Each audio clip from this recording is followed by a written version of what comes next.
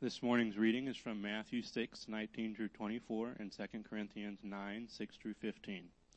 Do not lay up for yourselves treasures on earth, where moth and rust destroy and where thieves break in and steal.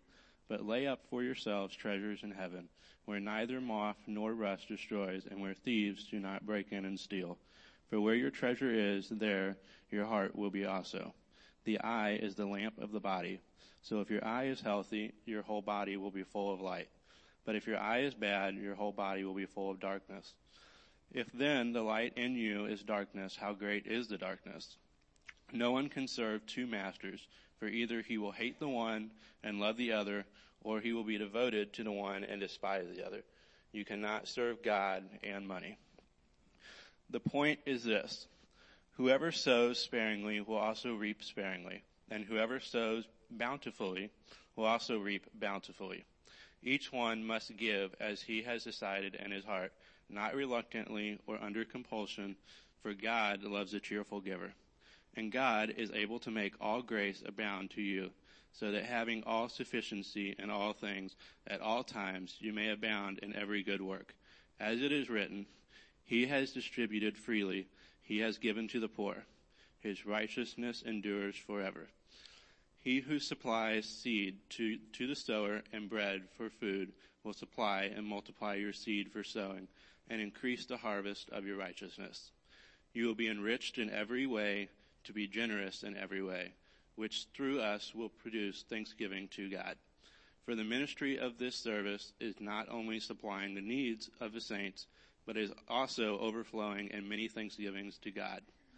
By their approval of this service, they will glorify God because of your submission that comes from your confession of the gospel of Christ and the generosity of your contribution for them and for all others, while they long for you and pray for you because of the surpassing grace of God upon you.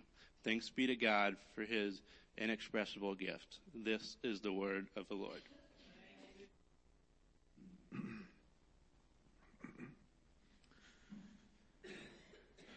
Good morning, Christ Church. I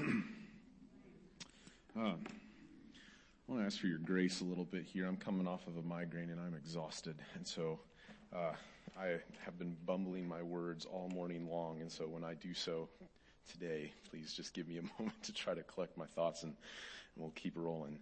But before we dive in, please join me in prayer. Dear Father, I ask for your strength this morning and ask for your words. May your Holy Spirit be here and present and working in our hearts and our minds as you reveal your words to us. Lord, if I say anything that is not from you, may it be forgotten and dismissed. And may through all of this you be glorified. And we pray this in the name of your Son, Jesus. Amen. About 6 years ago, Cadillac came out with a commercial for its 2014 ELR. And it started with a camera shot of an upper middle class dad in a polo shirt and khaki pants, and you're looking out over his shoulder, and he's in his backyard, and he's looking at his pool and his perfectly manicured lawn and some nice shrubbery in the background and this very expensive house off to the left here. And he asks the question, and he says, what do we work so hard for? For what? For this? For stuff? Other countries, they work. They stroll home. They stop by the cafe. They take August off. Off. Why aren't you like that? Why aren't we like that? And it's interesting because at this point you're thinking this is a pretty profound commercial. Why do we work so hard? And especially because it's a commercial asking why we would work so hard, and is it actually for stuff? Because obviously it's a commercial, it's selling us stuff, so I'm really interested what the answer is going to be here. And so he goes on and he kind of answers the question in a roundabout way, and he talks about, well, we work so hard because take the examples of Bill Gates and Muhammad Ali and Les Paul, and we went up to the moon first. None of the other countries have done that.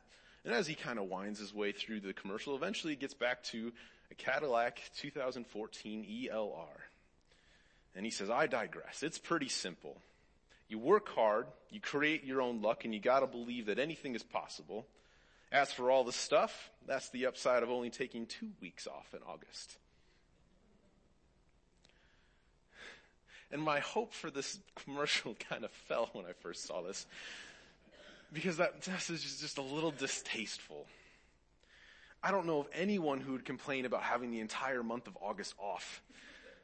I wouldn't. And as was predictable, this commercial received quite a bit of backlash from the media and on social media. And they talked about how this portrayal of the American dream, or you just pull yourself up by the bootstraps and you get all of this stuff, is out of touch. Out of touch with reality and out of touch with pretty much everyone except for maybe the elite, the very wealthy in America. And yet, Michael Norton, he's a Harvard business professor who specializes in researching the relationship between satisfaction, happiness, and wealth, concludes that across the spectrum of incomes, people use 2 questions to determine their level of satisfaction. Number 1, am I doing better than I was before? And number 2, am I doing better than the person beside me? And that feels so primitive, so ugly. Sure, I could see wanting to improve, but needing to be better than the person beside me in order to be satisfied with myself? That doesn't sound like something I want or something I think about myself. And yet, yeah, the shoe does fit, because when I consider the satisfaction with my own physical appearance and with my own living situation, with my own level of knowledge, my comparisons come from, am I better than what I used to be? And to a large extent, how do I compare to the person next to me?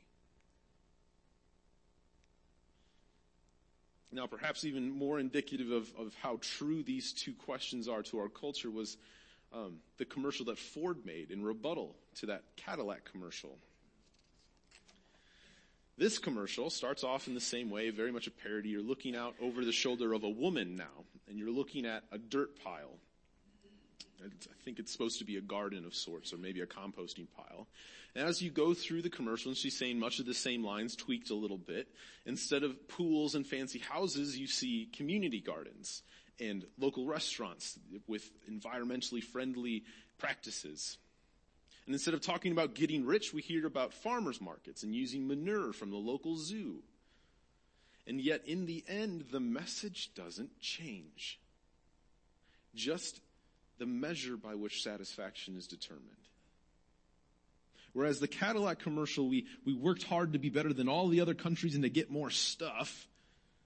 In Ford's, we work hard to make the world a better place and do it through environmentally friendly stuff, which, by the way, we're doing better than our neighbors and better than that Cadillac guy for sure. But both commercials end with a brand new car. In both examples, the questions, am I doing better than I was before, and am I doing better than the person beside me, are the determining factors of satisfaction. The message is that whether we're an upper middle class suburban family or a self-sufficient urban entrepreneur, is that contentment is a destination that we'll never reach. And so we must be continually comparing and consuming to get there. The society that Jesus lived in, was preaching to, and out of this Matthew passage, had a lot of similar themes. They had life that was filled with symbols of status. They had rulers that built entire cities and named them after emperors just to gain some favor. They had religious hierarchies. They had ethnic class systems. And to them, Jesus asked the same question that started that 2014 Cadillac commercial. Why do we work so hard? For what? For the sake of comparison? And in response, and in this teaching moment, he says this. If you look with me in chapter 6 of Matthew, starting in verse 19 and 20. Do not lay up for yourselves treasures on earth, where moth and rust destroy and where thieves break in and steal. But lay up for yourselves treasures in heaven, where neither moth nor rust destroys, and where thieves do not break in and steal. Because whether our treasure consists of nice stuff that's backyard pools or in nice houses and beautiful $75,000 cars, or our treasures are consisted of environmentally friendly restaurants and reputations and local gardens, none of this stuff is permanent here on earth. Whether by natural forces or by acts of violence, we talk about seeing these moths and rust or the thieves that break in and steal. Everything, every earthly possession that we have can and will be destroyed and taken away. Example number 1, our lives. Whether by natural forces or whether by some act of violence that we can't control, our lives are going to end. They will not stay. At least they won't stay here on earth. And even during our lifetime, even while we are living, we can lose jobs and reputation and relationships and possessions because, as we've seen time and time and time again over the past 10 years, it only takes one social media lynch mob and your life is over.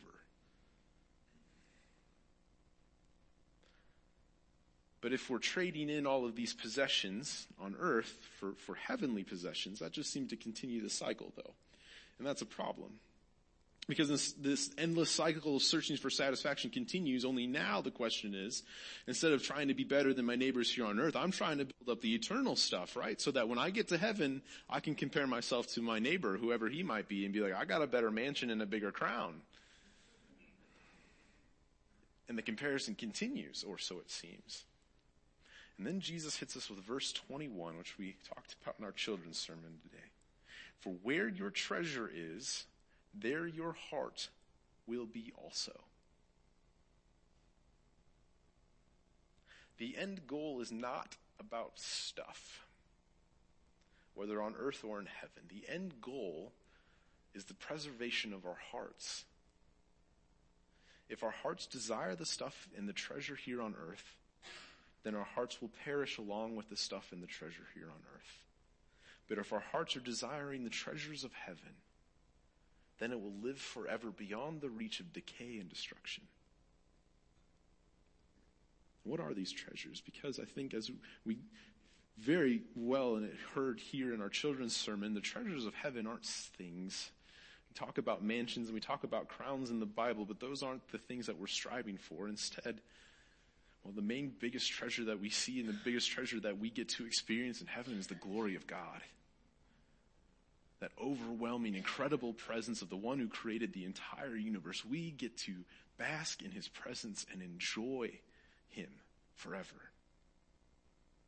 And in addition to that, look at the other treasures of heaven, the fruits of the Spirit, love, joy, peace, patience, kindness, goodness, gentleness, and self-control.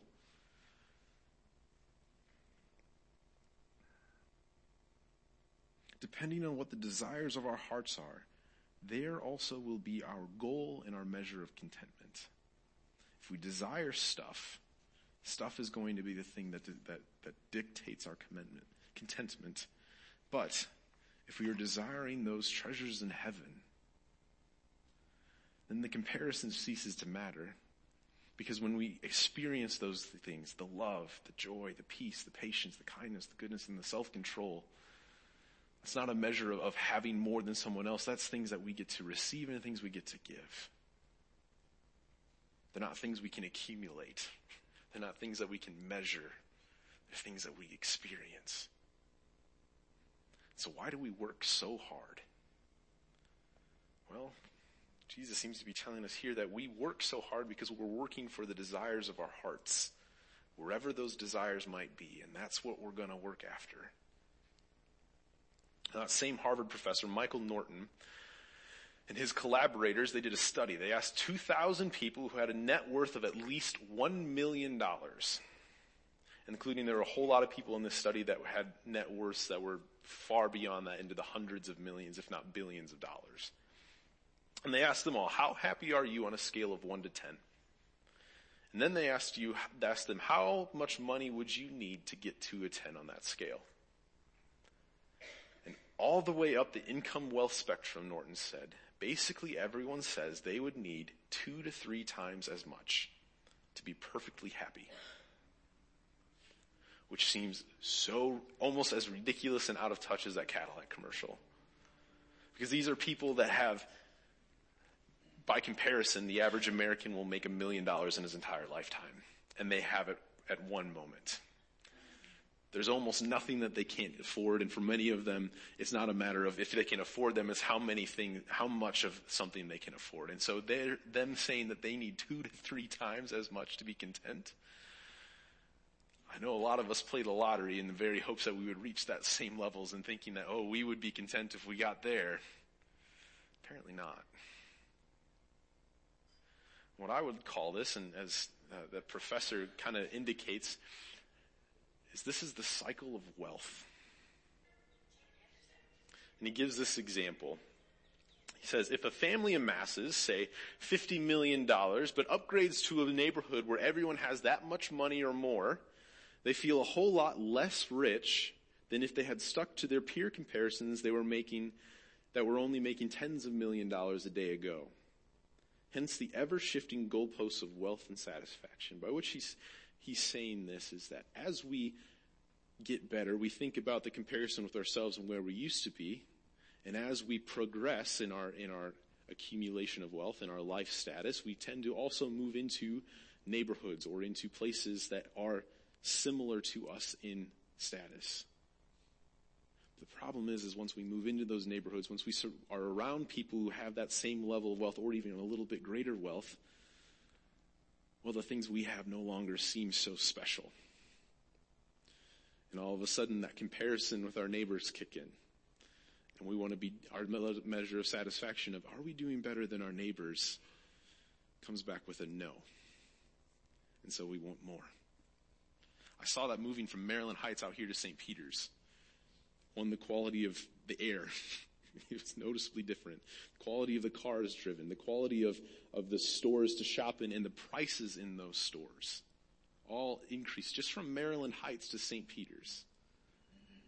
And so you get reset that level of what is my benchmark? And all of a sudden you start comparing to the people around you instead of comparing to what are the treasures in heaven that I should be seeking. Now, we just talked about in the budget class yesterday how one of the cultural myths is that I just need a little bit more money to make things work out, especially when balancing a budget. If I just had a little bit more, I could pay things off. If I just had a little bit more, it wouldn't be such a strain to make all the different payments and juggle all the different things work. But the question is to make what work out? To raise our standard of living to be on par with neighbors and friends? What would it look like for each of us to break this cycle of wealth? Or you can also hear it as keeping up with the Joneses. What does it look like to put our satisfaction in these treasures of heaven instead of on comparisons on earth?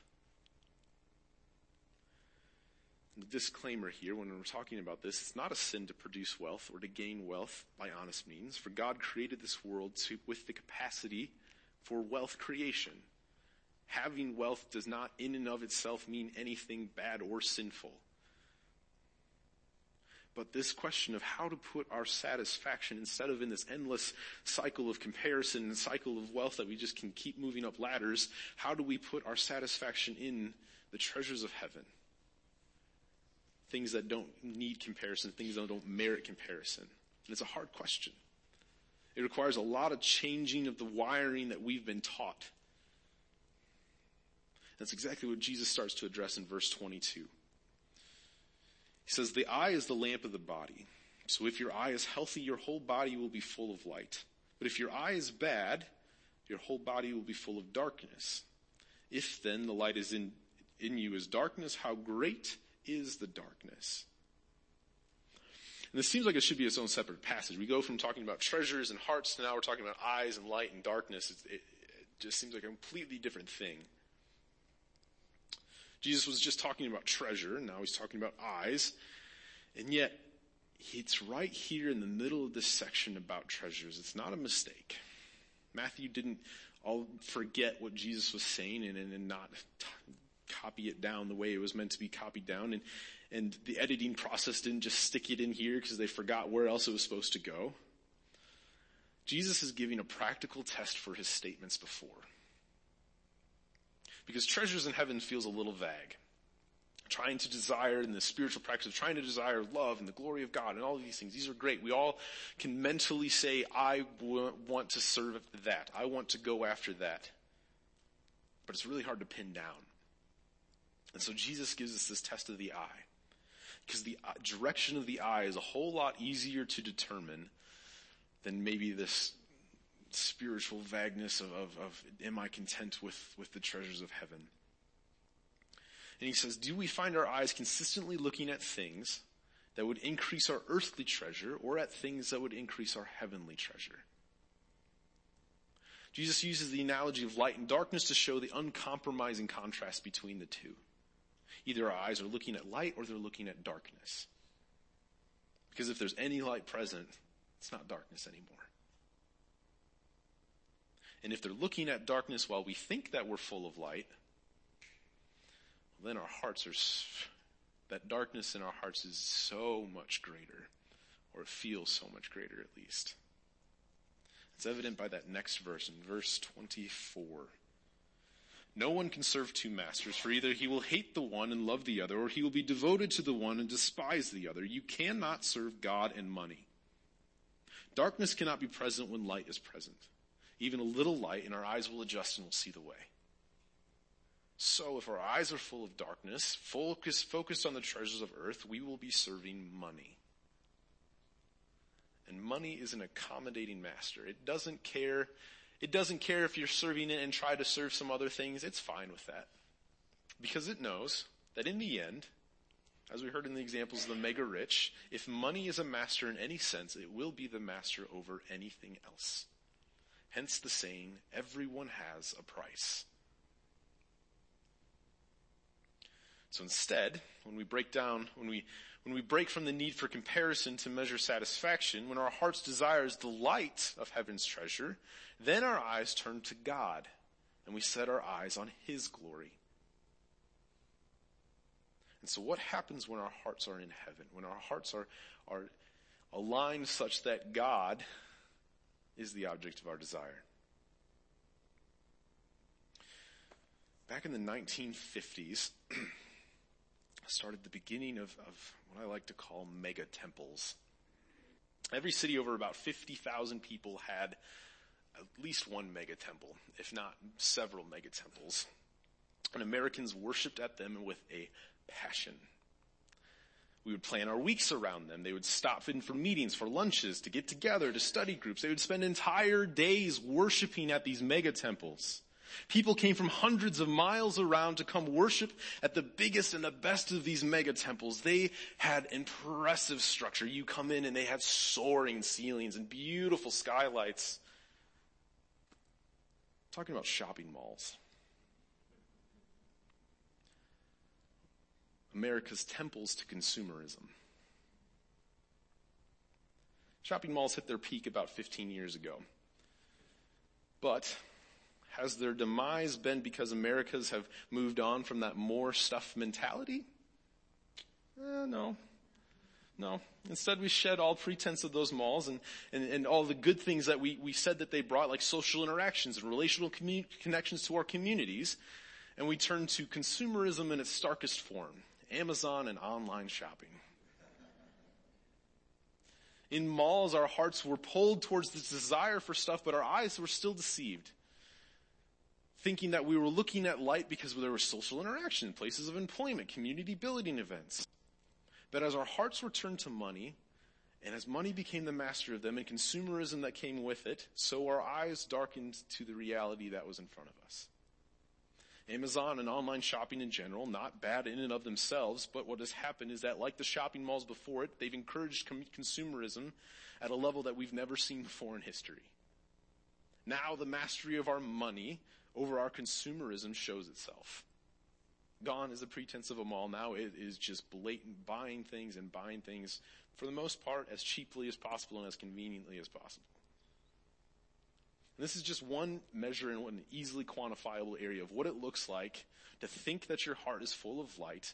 Instead, you're looking at darkness. What does it look like to examine the other desires of our hearts in that way?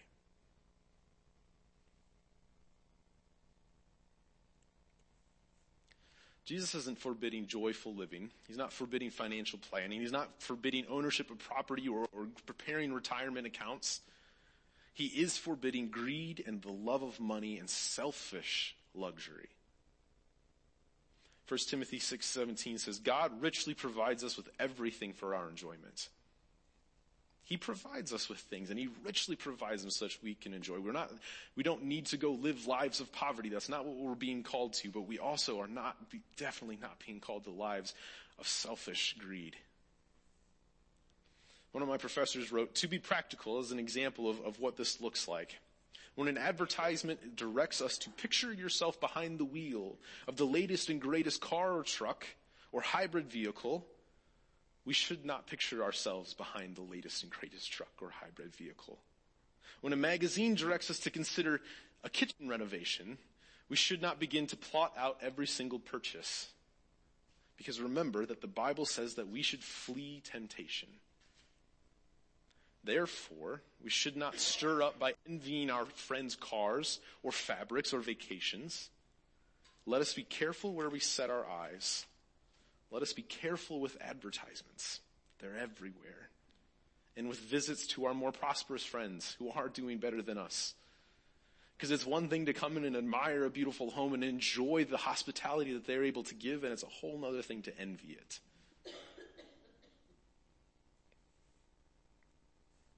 One other question that I think is a good measure and perhaps the easiest and most applicable right now is when you're making a financial decision. First question for me has always been, can we afford it? Instead, let's ask the question, does this glorify God? And does it make me a better servant? Ask those questions first. I'm not saying that can we afford it shouldn't be part of that discussion. It should be. Absolutely. We're called to be good stewards of the things that God has given us. But that shouldn't be the first consideration, because that's showing who your master is, who the person you check with first. Thing you check with first. Let this consideration of it, is this glorifying God? Is this making me a good servant? Is this good stewardship? And then whatever other questions we determine, we can figure those out, what those would look like before we get to can we afford it? In the same way, parents out there, when your kid is asking you for a toy or he's asking you to go do something or whatnot, be careful when your response. An easy response, and I got this response all the time, was, well, we can't afford it. End of discussion. Well, there's nothing we can do unless I went out and got money. We can't afford it. But what is the message you're communicating with it? You're communicating that money rules. Money is the first determining factor in doing these things. What does it look like to use our money in ways that are glorifying to God? Not to always be worrying about, first and foremost, can we afford all of these things? But first and foremost, can we glorify God with these things? For this, we turn to Paul's writings in 2 Corinthians, verse 9. If you want to look with me, I'm starting in verses 6 and 7. Paul writes this, the point is this, whoever sows sparingly will also reap sparingly, and whoever sows bountifully will also reap bountifully. Each one must give as he has decided in his heart, not reluctantly or under compulsion, for God loves a cheerful giver. These verses have been misused and abused pretty often in the church through what we call the prosperity gospel. We use it to say, sow generously, sow your money generously, give to the church a lot, and God will give you a lot of money back. The words of Luke Skywalker, amazing, because everything in that sentence was wrong. Jesus is calling us, when Paul is saying to sow bountifully, to reap bountifully, he's calling us for the very same thing that Jesus was, to store up our treasures in heaven. Sow bountifully with whatever those treasures may look like, such that the treasures you reap are the treasures that are from heaven.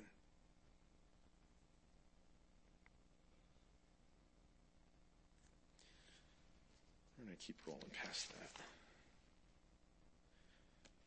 Then in verse 10, we read that God has given us the seed that we sow and the bread that we eat. So even in this consideration of what can we afford, even if we get past all of this, remembering that the things that we have were given to us by God. And they're given also for this purpose in verse 11. You will be enriched in every way to be generous in every way, which through us will produce thanksgiving to God. God enriches us to be generous. God enriches us because he wants to see us building up those treasures in heaven, going out and sowing those seeds with whatever the treasures look like, money, time, talent, all of the different things that could be in there, from presents to your giftings to, man, there's a lot of treasures that he's given us. And he wants to see us going out and sowing them such that, and being generous with them such that he will enrich us in turn with love, with the glory of his presence, with peace, with patience, with kindness, with self-control, and with the thanksgivings that come from it, being able to see other people giving glory to God because of your own generosity. Now, Paul's talking about this in the context of taking an offering to saints. He's going around all the different churches that he's planted, and he's asking for them, and he asked them in advance. He said, budget out what you can give. And then when I come, please give it cheerfully because you've budgeted it out. And please give it cheerfully because it's going to saints who are in extreme poverty in Jerusalem, and they're experiencing extreme persecution. But not just for the needs of those saints, but also for the thanksgivings that they will give when they receive these offerings that you are giving. And so in answer to that question, why do we work so hard, we get a third answer. Because we work for each other. In the stewardship of our time and talents and our treasures for the glory of God, we plant seeds that grow into a harvest of hearts residing in heaven, free and out of the reach of decay and destruction. I would say that's a lot of what the work that we're doing here at Christ Church. At least that's what our mission is. That's what we're trying to do. Our satisfaction as a church doesn't come from comparing ourselves to what we have been previously. I've heard about the heydays when the parking lot was filled. It's not what we're comparing ourselves to. Nor are we comparing ourselves to our neighbor churches. There's a lot of big churches around here. But our size means nothing in the treasures in the work of God. How big we are versus how big they are versus any of these other comparisons, they don't matter. Because we know that we're doing the work of God, no matter how small, no matter what we used to be. And so we strive to make that our heart's desire because we show it and we know it through our work for each other and getting to see the thanksgivings to God that come from it. That's the treasures in heaven that we get to store up as a church and as a community. Now let's be frank. Frank in that we're going to talk a little bit about the budget of Christ Church. Now, Christ Church, the budget was sent out to all of you, so I don't think this is news or I'm divulging any secrets or anything, but our budget for an entire year is about $192,000. I think that's right, Rich. Thank you. So that works out, if you taking the number of family units in this church that are members and are fairly regular attenders, that works out to about $70 per family unit per week. Not per person, per family unit. For some of us, that sounds like a lot. $70 a week does not sound affordable. For some of us, $70 a week doesn't sound like much at all. And that's where we get to see the beauty of God giving generously to some people and not so much to others. It's a mystery why he does that, but he does. And we get to rejoice in the generosity of the people around us. And so what do we do? What does Christ do with this budgeted amount?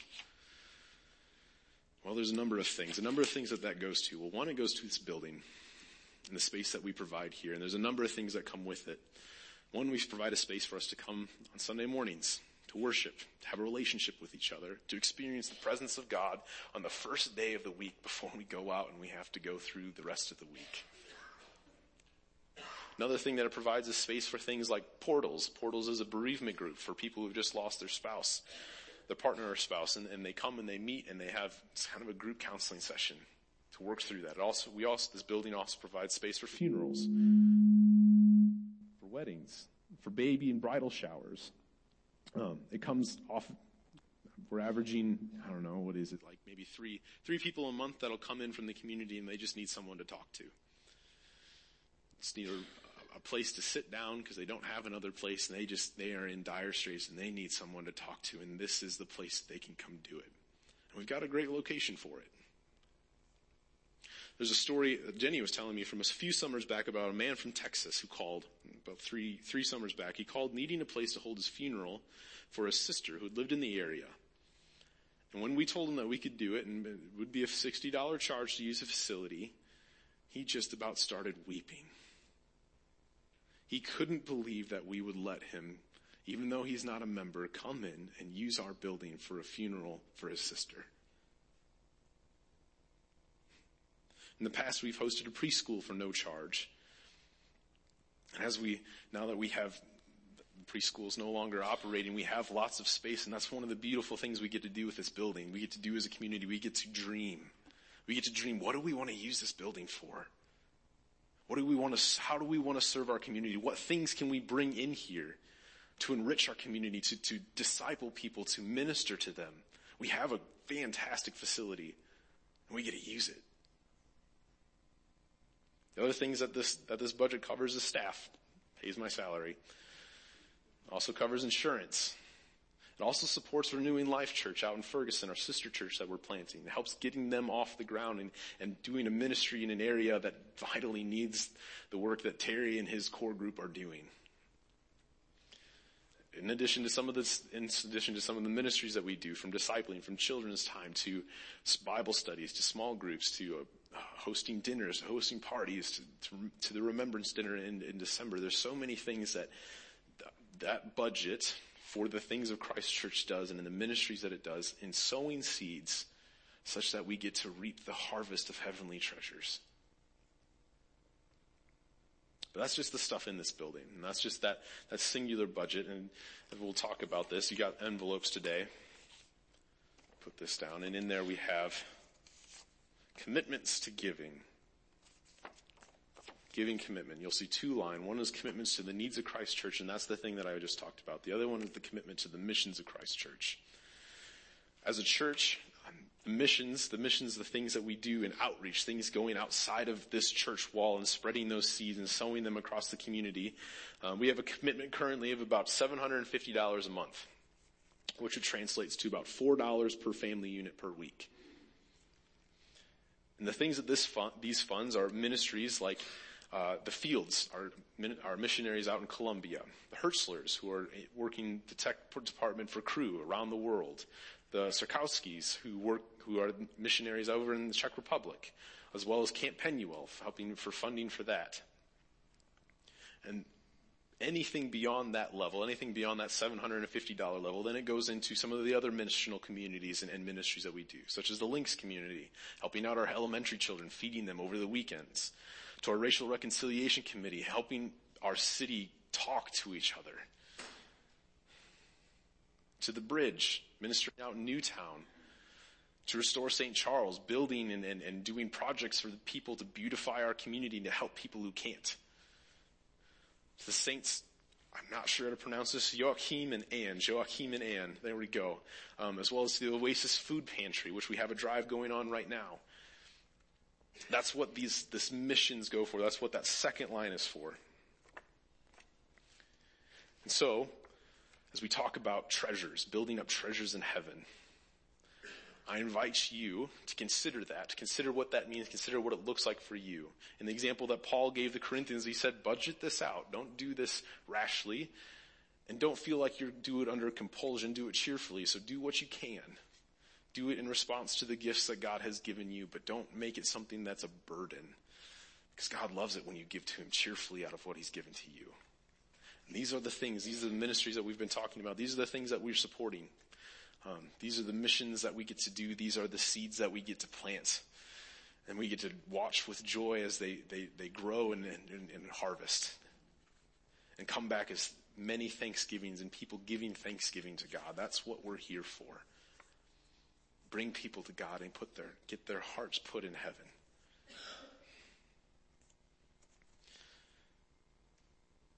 In all of this, we ask that question, what do we work so hard for?